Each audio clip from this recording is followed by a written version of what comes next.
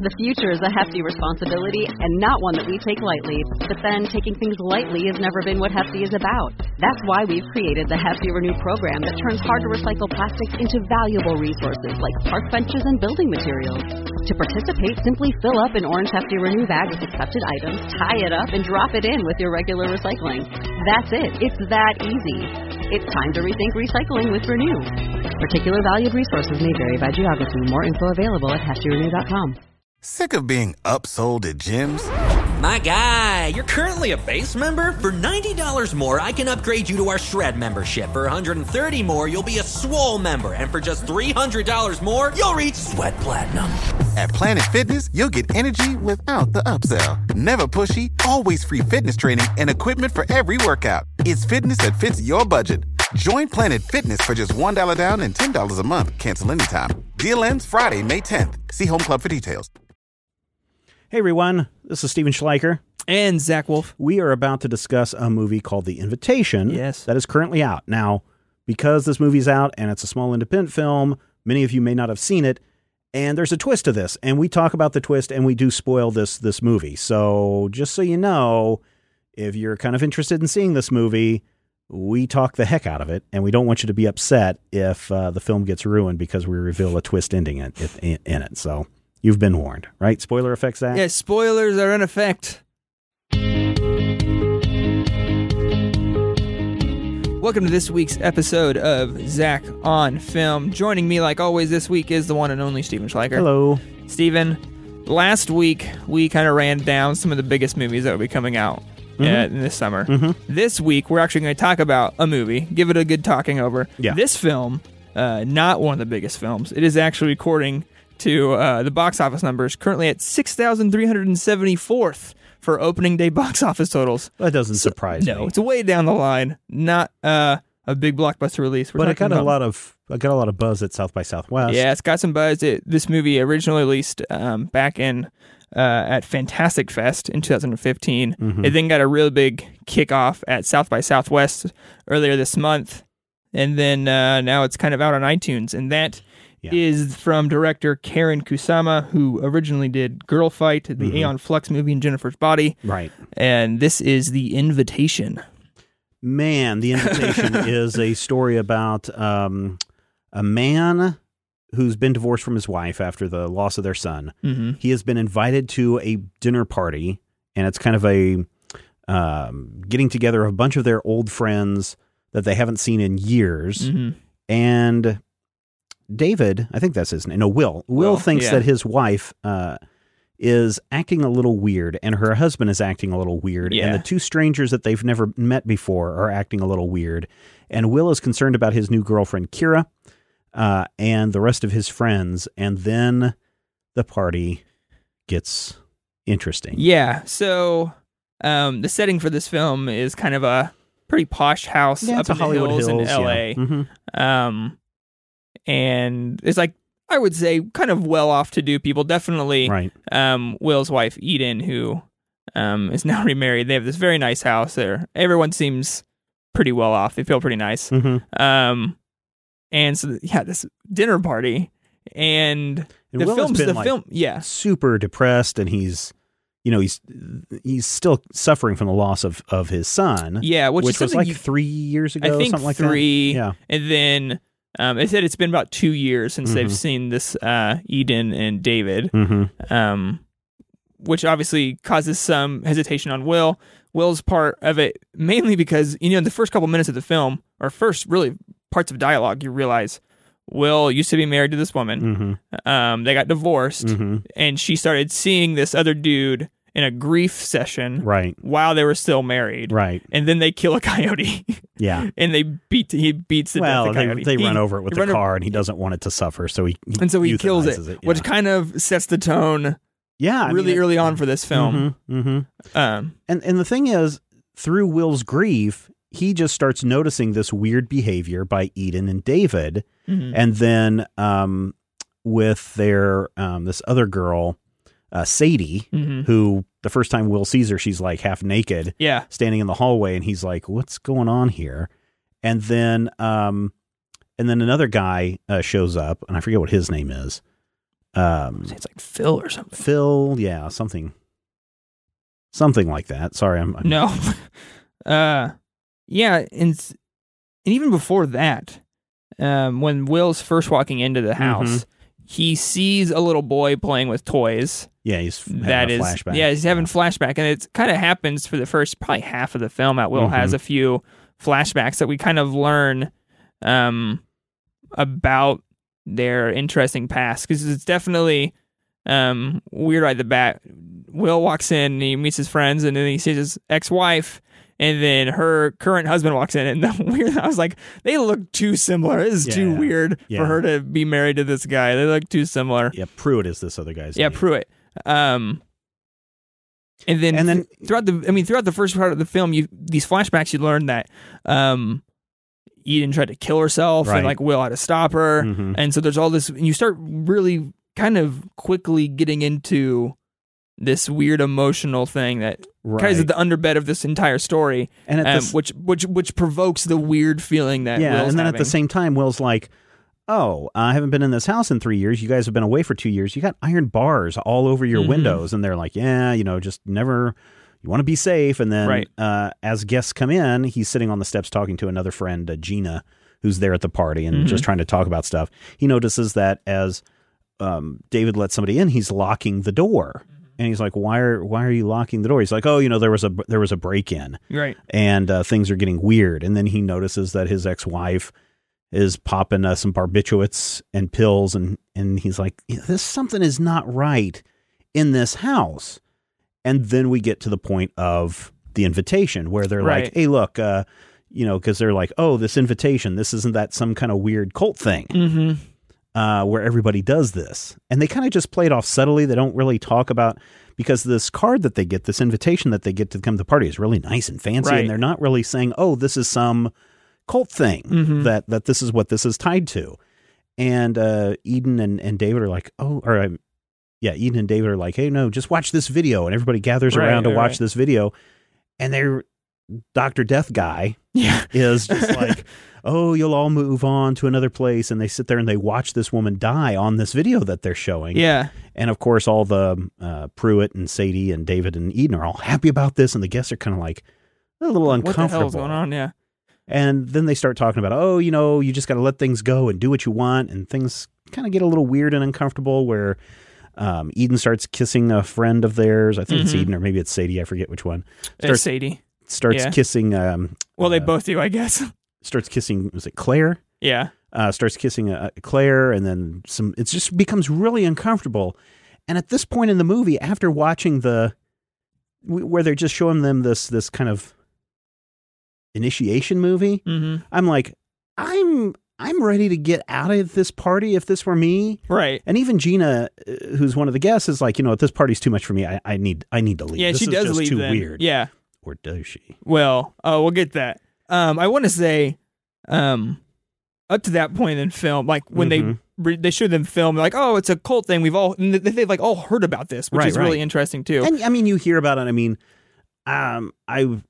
for another project, I've been looking at, cults in America, and there have not been a lot of doomsday death cults in the U.S. in recent years.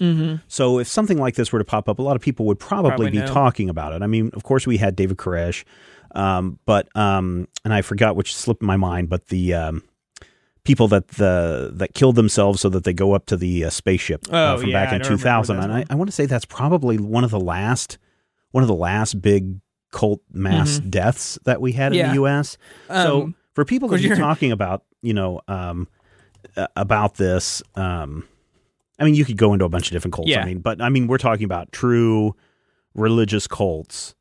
That's, this is something that everyone's familiar with, and they're kind of making joke of it. And everyone's like, oh no, you don't understand it. It's really cool. It really helped us with therapy.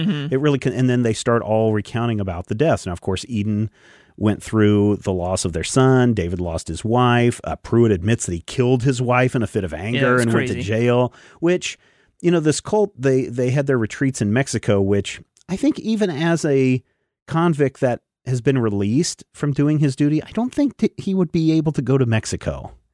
Oh yeah, I don't know. I don't think he would be. I don't know what those rules are. That seems so weird, and I don't remember what Sadie's big hang up is. Yeah, I don't remember either. But they're all down there to try to grieve. Yeah, and so when that happens, I was really interested because if you've watched the trailer for The Invitation, it definitely is just playing up the invitation to a dinner party and how it's weird that his ex-wife, they've been gone for a while, and they just invite, and that's just weird. And they don't even bring up this cult type thing in the trailer. So that was like the first initial kind of twisty hoo-ha of this film.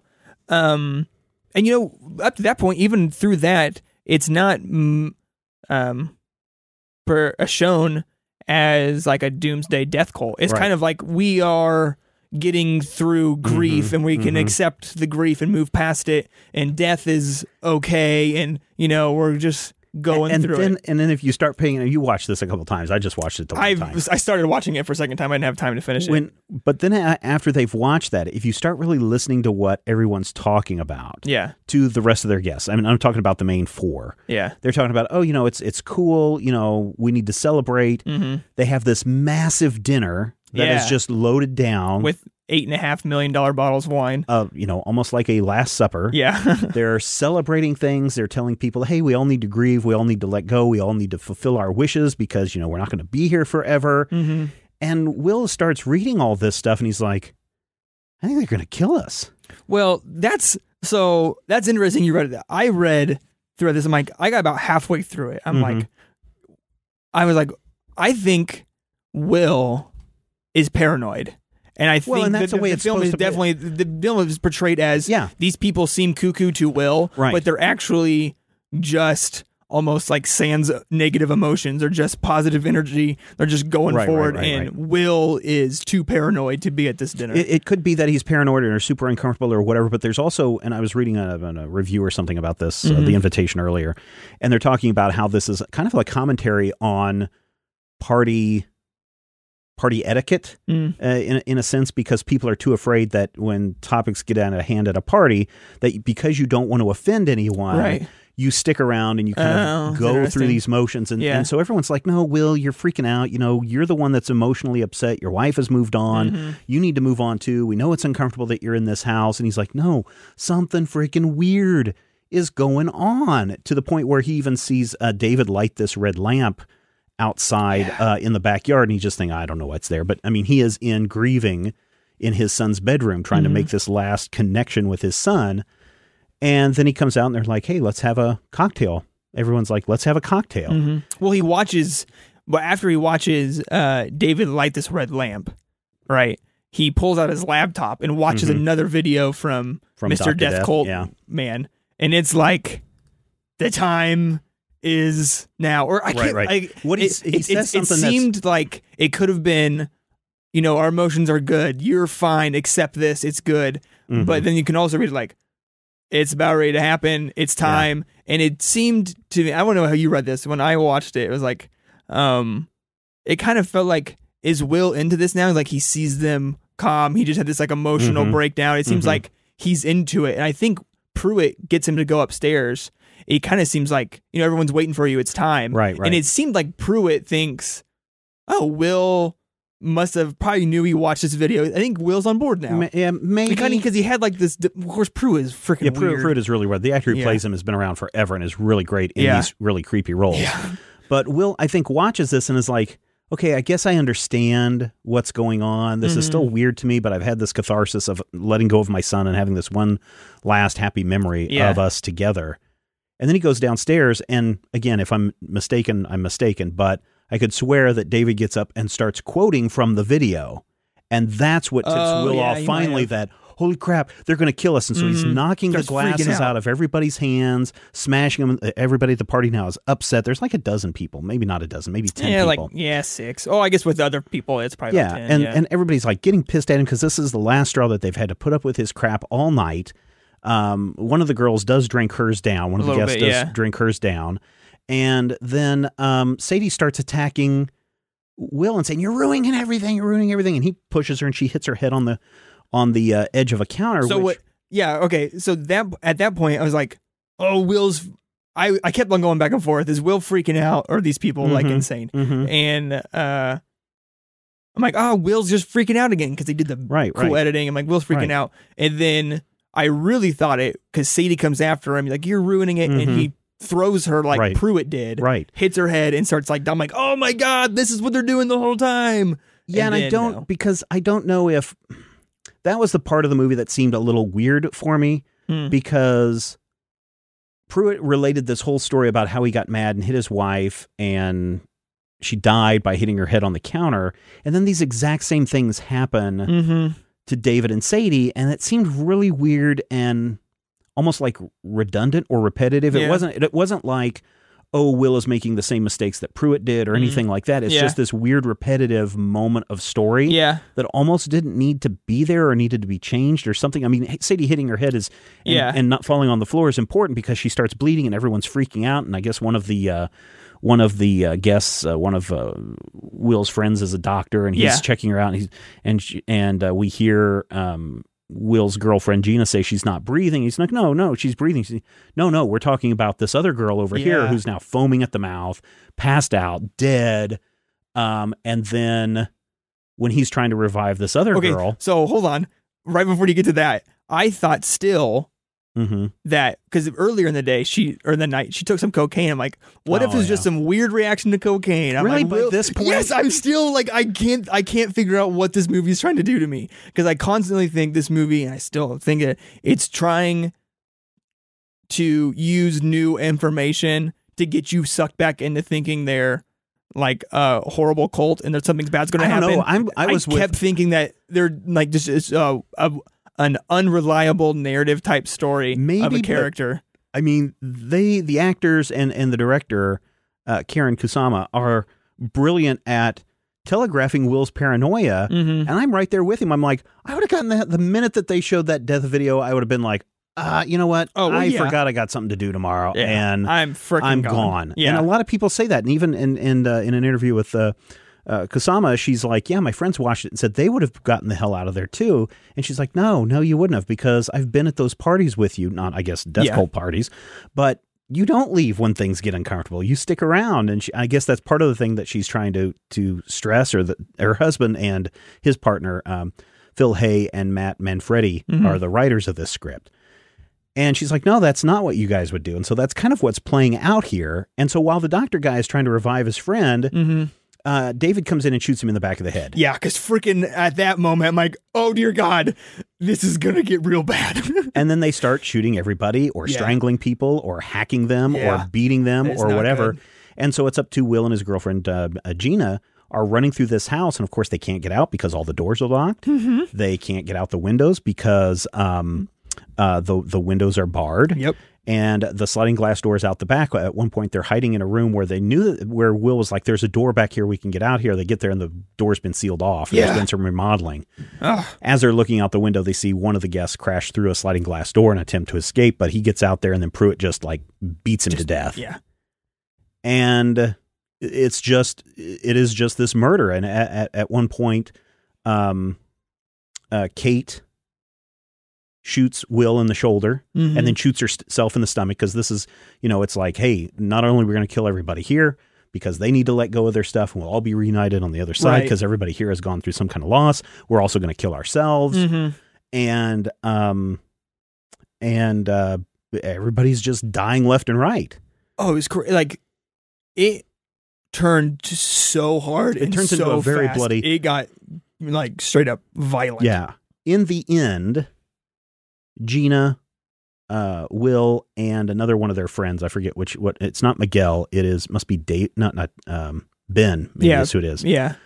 Ben make it out of the house. They kill everybody else. Sadie is kind of, I forgot who did something to her. That was weird. I don't know what happened to Sadie. I'm guessing it must have been Ben or something, but she was about ready to die. Yeah, there's some, and maybe she had drank a little bit too. I don't know, but there's some weirdness in this last little 10, 15 minutes of the movie where the house is not laid out right, in my opinion, in the way that they're showing us the film, and while they're editing it together, they're not they're not laying out the space in the viewers' heads. Because at one moment they're upstairs, then they're downstairs, then they're back in this place, and they're not showing that transition to a point where I'm like, that shouldn't connect that way, and that shouldn't be that way. This seems weird as far as geography. So there's some geography issues that I had some problems with in how they presented it.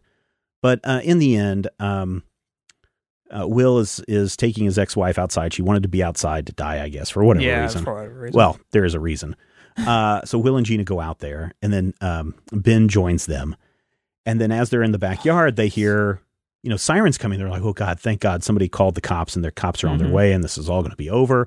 And then they hear a scream and a gunshot, and they look out over the hills, and there's all these red lanterns just covering the hills. Yeah. And presumably not just in the hills, but all throughout Los Angeles and maybe all throughout the country. Yeah, they said it was really big in New York and LA, so you can imagine New York being covered too. I remember them saying that offhandedly. Yeah, I would imagine that is probably the case too. But at the end, that's just cops are going to be busy. You hear helicopters and sirens and stuff going off, and you hear all of these screams and shots, and you just see all these red lanterns all over the Hollywood Hills, and you know that, oh my God, this was not an isolated incident. This is a giant cult.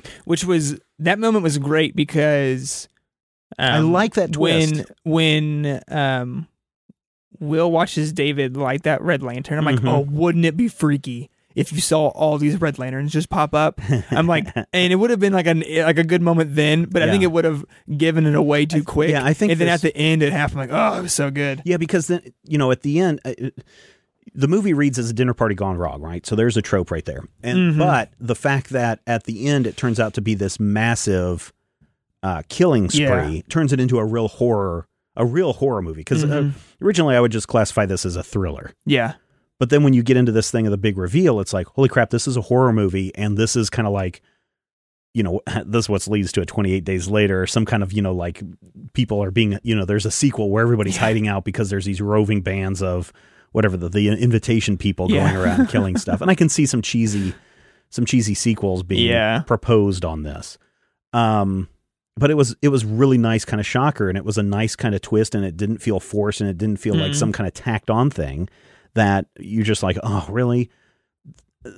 So it was very good from that kind of a reveal and the slow burn that it gets, that it takes to get to that final 15 minutes of the movie. It is an hour and a half movie. And I got to say, honestly, 10 minutes in, I was like, what the F is Zach getting me into? Because this movie is so slow and it's so boring at this point. Yeah. And but I think the payoff is worth it because it just kind of builds and it drops these clues, and you have to really pay attention to this. And so I think it's well done from that standpoint, but it's a slow pace. It's very slow. It could have been a 65-minute movie, I think, in some places. Yeah, I think it could be, but I don't think the payoff would have been I think it would have been too quick to get to that point. And I don't think the payoff would have been as good. There was just some stuff at the beginning where everyone's sitting around talking. I mean, I guess in Will catching up with all of his friends and then them saying, oh, Will, how you doing? And him asking how they're doing. And you can sense that everybody's experiencing some kind of loss, although not everybody's experiencing loss. I mean, one of the guys, gosh, I forget what his name is. Oh, the one that Will started the company with or whatever, the bigger dude? Maybe him. Yeah. You get the sense that he's not really gone through anything because his wife's at home with the kids. Yeah, they just don't get along. Yeah, that's all he said. I mean, that's it. And so you don't see why is he being brought into this cult unless they're trying to kill a certain number. Yeah. Let's kill a certain number of people. Everybody has a quota of people that they have to kill. Yeah.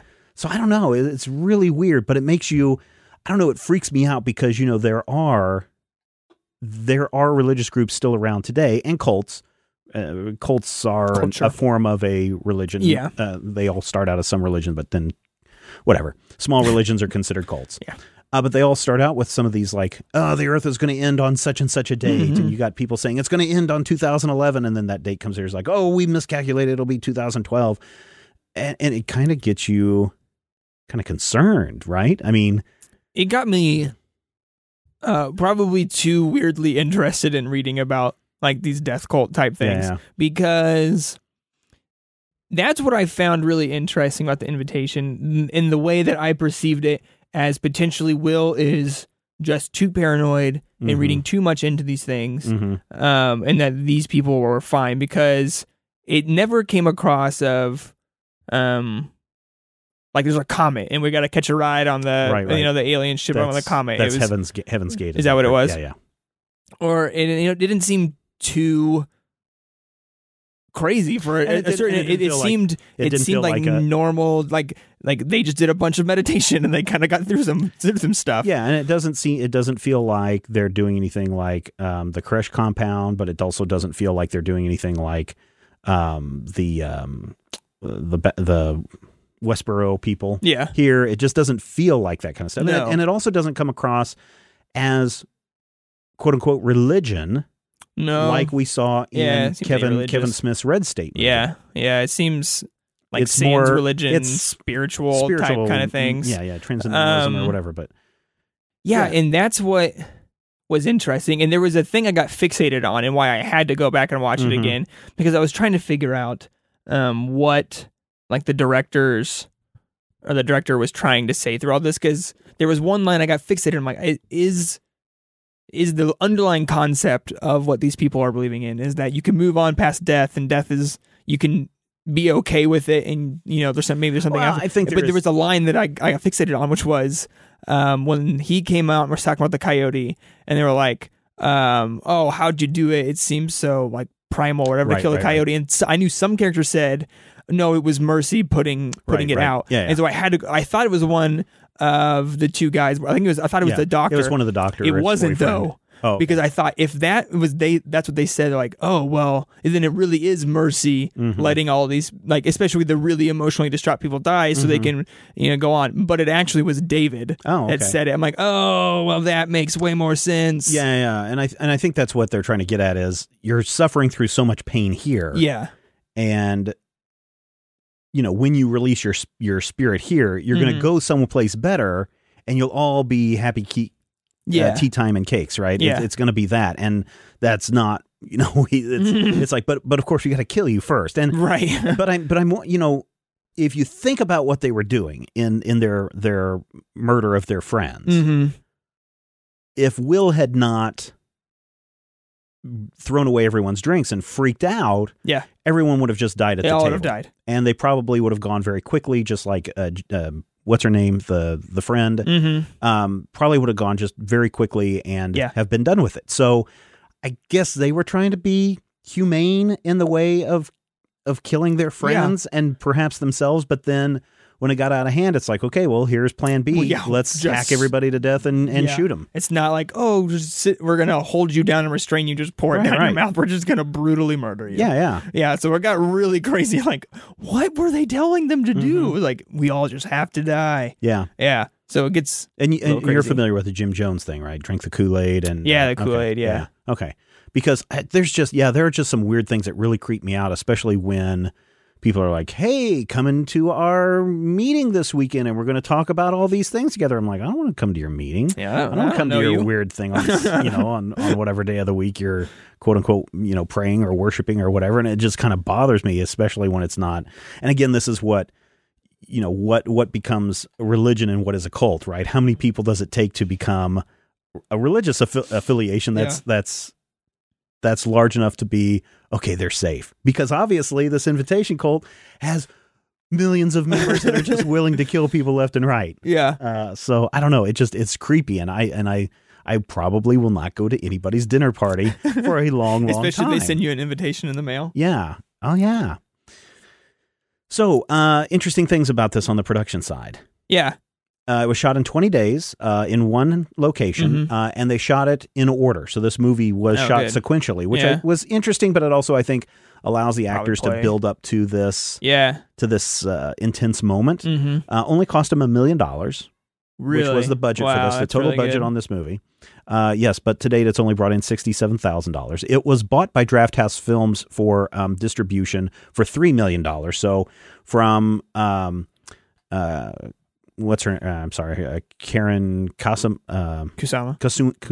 Yeah, they've made their money back on. They did great. They did great, and hopefully people are buying this through iTunes or through the on-demand service that it's out now. It just came out recently. I think just like maybe a week or two ago. The other thing that's interesting is that this movie was funded through.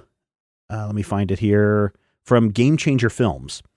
And Game Changer Films is an American company that finances independent films that are specifically directed by women or co-directed by women. Interesting. And so we've got Karen and we've got Game Changer Films, and they're doing most of the funding for this because she's a female director. And I guess what's interesting about this is because of the gender inequality in Hollywood and especially with money inequality, compensation that's been going on in Hollywood for probably the last year, it's really fascinating to learn about Game Changer Films and to see something like this that is so well done and just go, yes, this is exactly what we need more of. Yeah.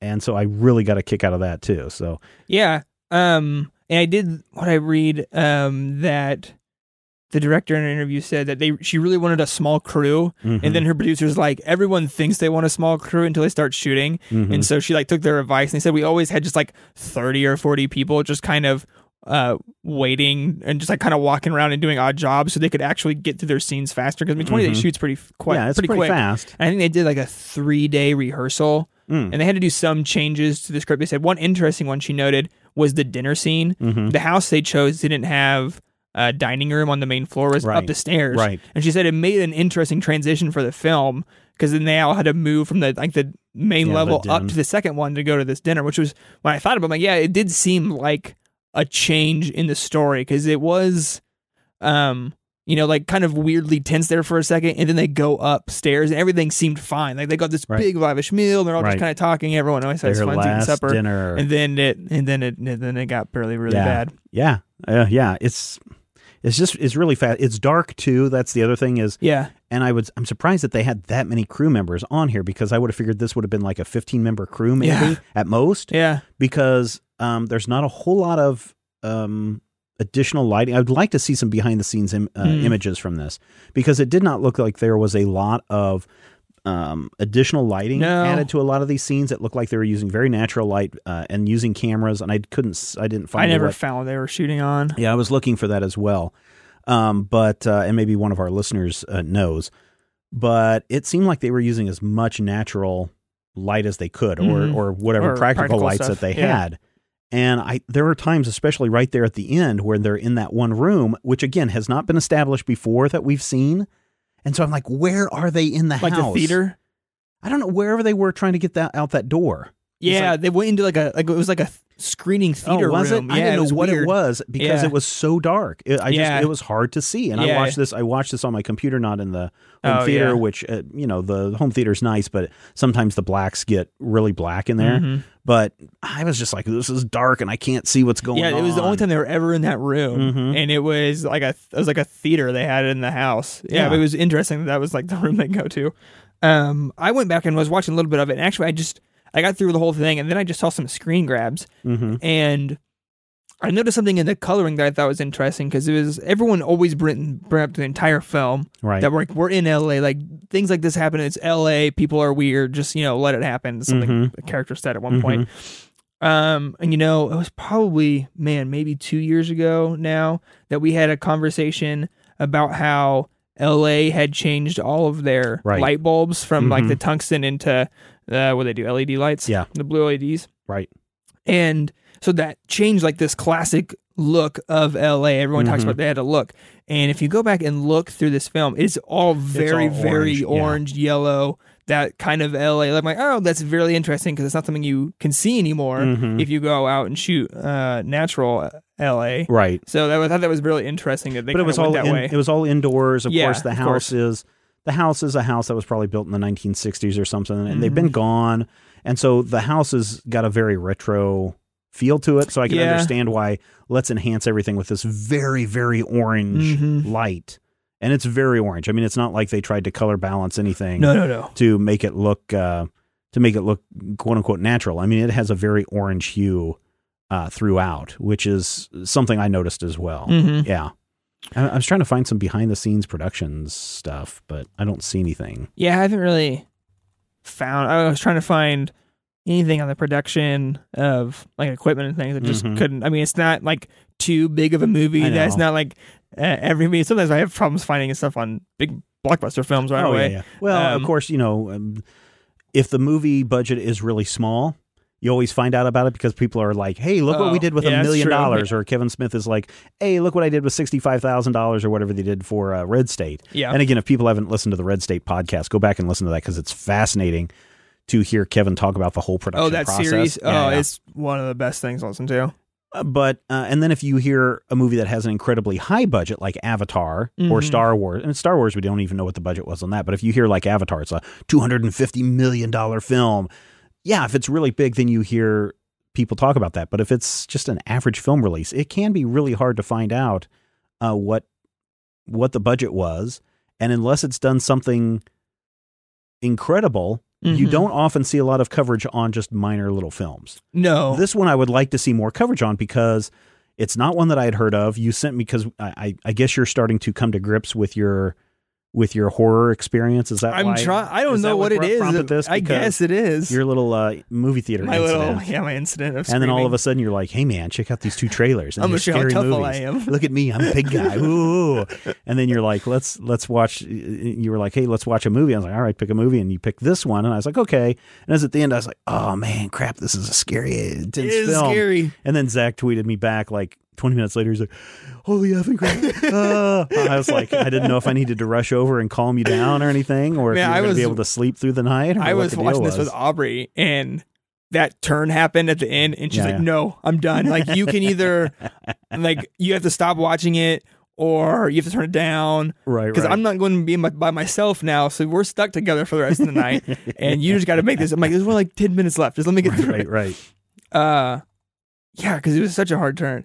But I would really be interested to know what they shot on, because obviously it's going to be digital with $1 million budget. Of course, Primer's budget was like nothing, right? Which the movie never really talked about. But he shot on like 6 rolls of film or something. Crazy. Yeah. I mean, theirs was it's a little bit different, and I would imagine that it's not hard to rent a Red or an Ari. I mean, today you and I can especially for 20 days or whatever. Yeah, even that. I mean, where did you get your lenses from recently? Borrowlens.com. Yeah. There's also Lens Pro to Go, which is a rental house. Yeah. Or you can get them from like Adironda. And stuff like that. There's a lot I'm just of rental looking places. for. Let's look at professional cameras. There's the brands. Package. They have the red. Yeah, they have a red package. Hold on. Yeah. Let me look. So we could get a red camera. Oh, they have everything broken down in a bunch of different things. I think these are actual prices. I was looking for rental. Because did I have rental on there? I don't see rental. Sorry, I'm just looking, and I see video, and I see brands, cameras, lenses, lighting. Yeah, they just, if you click on it, it should give you like a 3-day price or something. Okay. Yeah. Here's one that's reserved. 7 days for $2,000 for a Red. Now that's just the body. That doesn't include the accessory. So by the time you're all done, you're looking at $150, $460, $1,200. So for $5,000 for 7 days is basically what I'm looking at this for the whole package. $5,000 for 7 days. You can rent a Red camera. You could also spend $5,000 and get a Canon digital SLR for that same price. But I mean, so if you take that times 20, 5,000 times 20, that's $100,000, right? 5,000 times 20. But you only need to do about like 3 because it's for 7 days. Oh, right. But I'm saying 20 days of the shoot. Yeah. Then you're not in much. Even you could parse it down with a lens set. You can only rent like 3 lenses, and you could get the Canon cinema lenses off that site, and you could be rolling and get everything else you need, and you're not in it too deep. Well, and then so whatever they had for location, we don't know whose house they got for the location. If it was even, it's probably something nobody was living in, so it's probably something that was for sale. So they're getting some location money, maybe $10,000 to rent the house for a month, $20,000 to rent the house for a month. And then if all the actors are working on scale or less, and then the crew is working for scale or less, $1 million seems super reasonable. Yeah, you just got to buy a bunch of pizza and stuff.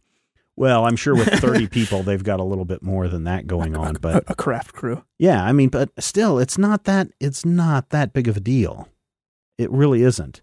I'm looking at Lens Pro to Go. You can get a Canon XA20 HD camcorder for $130 for a 4-day rental. Wow. Oh, here we go. Here's a Canon 14 millimeter T3.1 Cine lens, $220 for a 4-day rental. That's totally worth it. No. Yeah, I mean, the prices for these high quality cameras to rent for a couple of days are like really, really reasonable. Yeah. It's crazy. So I guess it's always, I always get encouraged with like, if I get on there, I'm like, oh, if someone is like, I need 7 days to shoot something, or even like 4 days, and we can do it super quick, and you could do it. Like, it's, the prices are there now. Like, anyone can do anything. It's crazy. Yeah. So yeah, it's just very fascinating to see all this stuff. So, but yeah, I'm not seeing anything that says what they shot it on. Oh yeah, which was unfortunate. I mean, that's always just our weird nerdy thing that we like. I really like this movie. I think Kusama did a great job. I think, and if you go back and read, there's a great interview with her on her career over at, I think The Verge is where I read an interview with her, and it's really long, but it talks about every single one of her films. She's only done 4 films. Yeah. The first one she did, Girl Fight, came in. Everybody loved that. It was a good film for her. Then she did Aeon Flux, which was a total bomb and kind of really ruined her career for a while. But then they gave her the chance to do Jennifer's Body, which I guess was an okay film. And then you've got The Invitation. And I really think that this is a good film. It's getting, which is really interesting because the critic reviews of it are really high on Rotten Tomato. And then like audience reviews, everything I've seen is all like 60%, 70%, and which I think is really it's because interesting. it's such a slow burn. But I think really, and that's why I think if they could trim out, even if they could trim out like 15 minutes from the movie, I think that I think it could be much better. I think it'd be much more intense for people. But I think to get into Will's mindset, you have to play it slow. Yeah. And that's kind of what I reflected on after watching it. Was like, at first I was like, oh crap, an hour and a half. How am I going to get through this? Because this is really boring in the first 10 minutes. And then because he's just kind of walking through it. But then at the end, you realize I had to be in the same, it has to be this slow so you can get into Will's mindset, so you can experience his paranoia and feel that paranoia yourself. So you can, when it does happen, you're like, oh, it actually happened. And it's not just crazy man being crazy. That's when you get that payoff. So yeah, from the critical standpoint, yes. From the audience standpoint, maybe not so much. So you mentioned Claire, who left early. And like, did she live and stuff? And I was always wondering that, like, because she kind of backs out and seems fine, and then Pruitt goes and talks to her behind like a wall you can't see, and you never see again. You never see the car fully out of the shot because, I mean, you see the car move behind the wall. Yeah. And you see Pruitt yell and go around to the car to her. You never see the car drive away after that. You're only seeing it from Will's perspective, and David distracts him like almost immediately. Right. I was on IMDb and someone was talking about it, and they said they were at a showing of it, and the director and the screenwriters came up, and that was asked, and they didn't say directly. They go, what happened is what you think happened, and they just kind of left it at that, kind of insinuating that Pruitt somehow killed her. I think he did. Yeah. Which is like, even like, so crazy. Yeah. Like you somehow killed someone even out on like the road. Yeah, I think because it shows at the end where he is trying to choke out Will. And I think that's probably what he did to her, is choked her out. Because he comes in and he's kind of a little out of breath when he comes in. Yeah. He's like, yeah, okay, well, I said goodbye to her. And it's like, oh, okay, creepy dude. Yeah, it's just freaky weird thing. So did you ever think that Will was just being paranoid, like the whole dinner? Like, especially after the boyfriend, he like freaks out, like, where is he? I know he was here. He called me. So one of the girls is complaining about her boyfriend's not there. Choi is not there. Yeah. And throughout the whole movie, she's like, where the hell's Choi? And of course, they're up in the hills, so cell phone reception is horrible. And yes, at the moment when Will says, where is Choi? I got this message from Choi that said he was here before everyone else. Where's he at? Where's he at? Where's he at? And everyone's like, you're crazy, man. And he's like, no, because when you hear that message, you're like, oh crap. Like they ate him for dinner or something like that. He's in an office. And then, he's strung up dead somewhere in an office. And then Choi walks in. He's like, sorry, I got called back down to go do some work. Sorry, I'm late. And then at that point I was like, yeah, maybe. Yeah. Maybe he's just overreacting and paranoid and he needs to have this final concluding thing. And that's when he goes to his son's room after that and has his catharsis and has his closure. and you feel, okay, maybe that's all he really needed was to have that moment, and all of his craziness is here, and maybe at the end everyone's going to clink glasses, and he was going to leave changed. You know, if you took out that horror aspect of the actual killing that happens, you could read that film as, yes, this man got super paranoid because he's dealing with his grief, and everyone's dealing with grief in their own way, as these cult members have pointed out to everybody that they're all dealing with their pain in different ways. This was his way of dealing with it. You have now, as an audience, gone through Will's grieving process, and now he's in at the end, and everyone clinks glasses, and they drive off into the night with a, what a weird party that was, right? And if that were the case, that would have been I guess it would have really truly been an art house film. Oh yeah, right? It would have been a pretty disappointing, unless that somehow they make it weird with him actually killing that girl when she came at him, Sadie, when he came at him, like, and that played out something weird.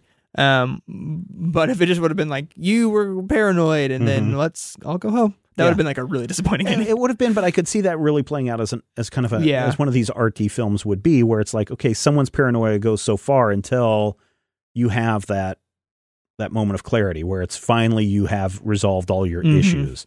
And once you've resolved all your issues, then you can move past, which is kind of what the cult was trying to get across, you know?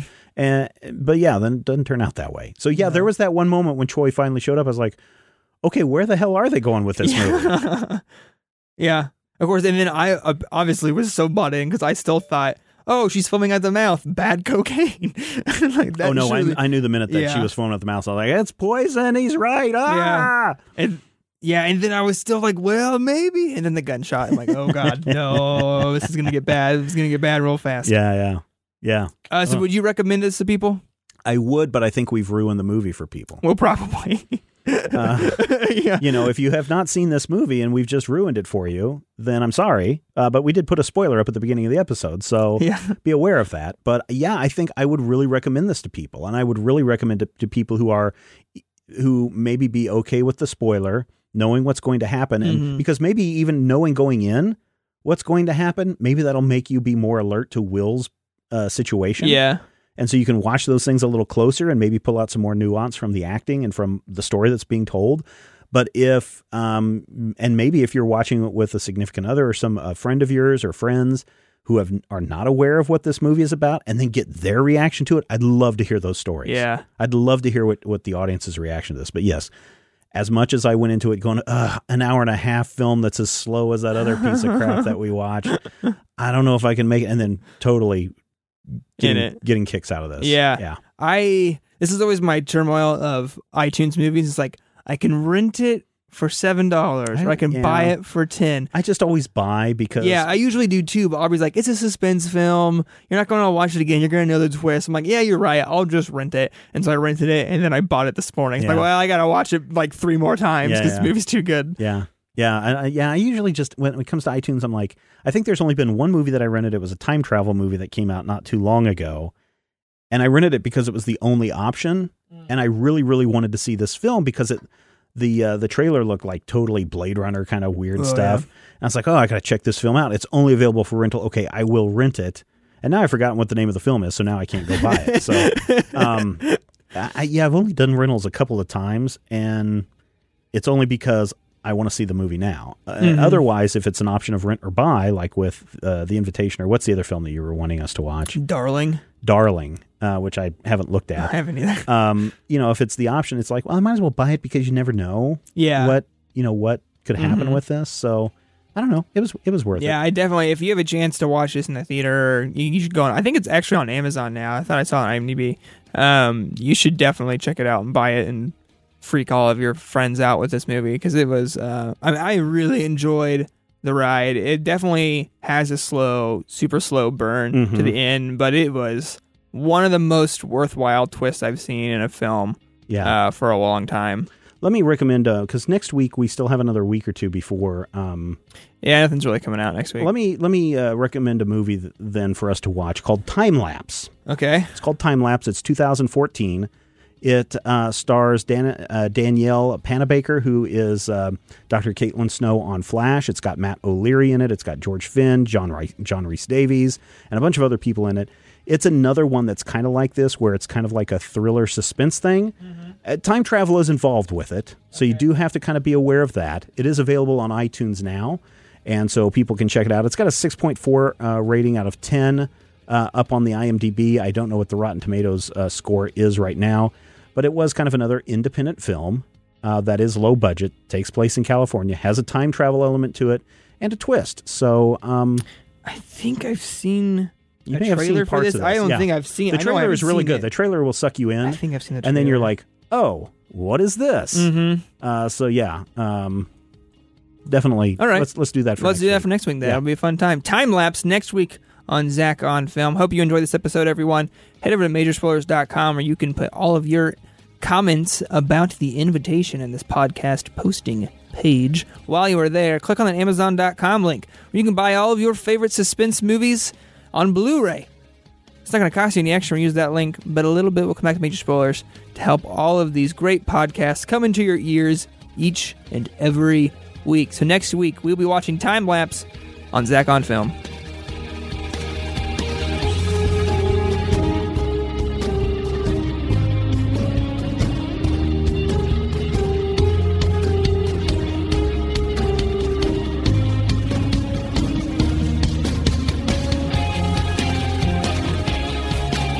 This podcast is copyright 2016 by Major Spoilers Entertainment, LLC.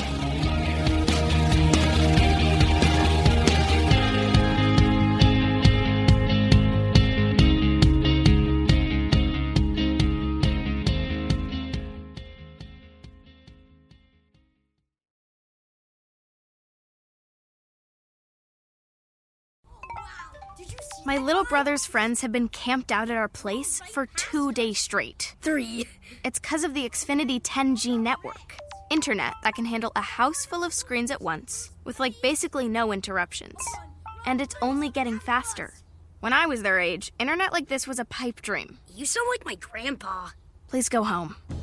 Introducing the next generation 10G network, only from Xfinity. Restrictions apply, not available in all areas.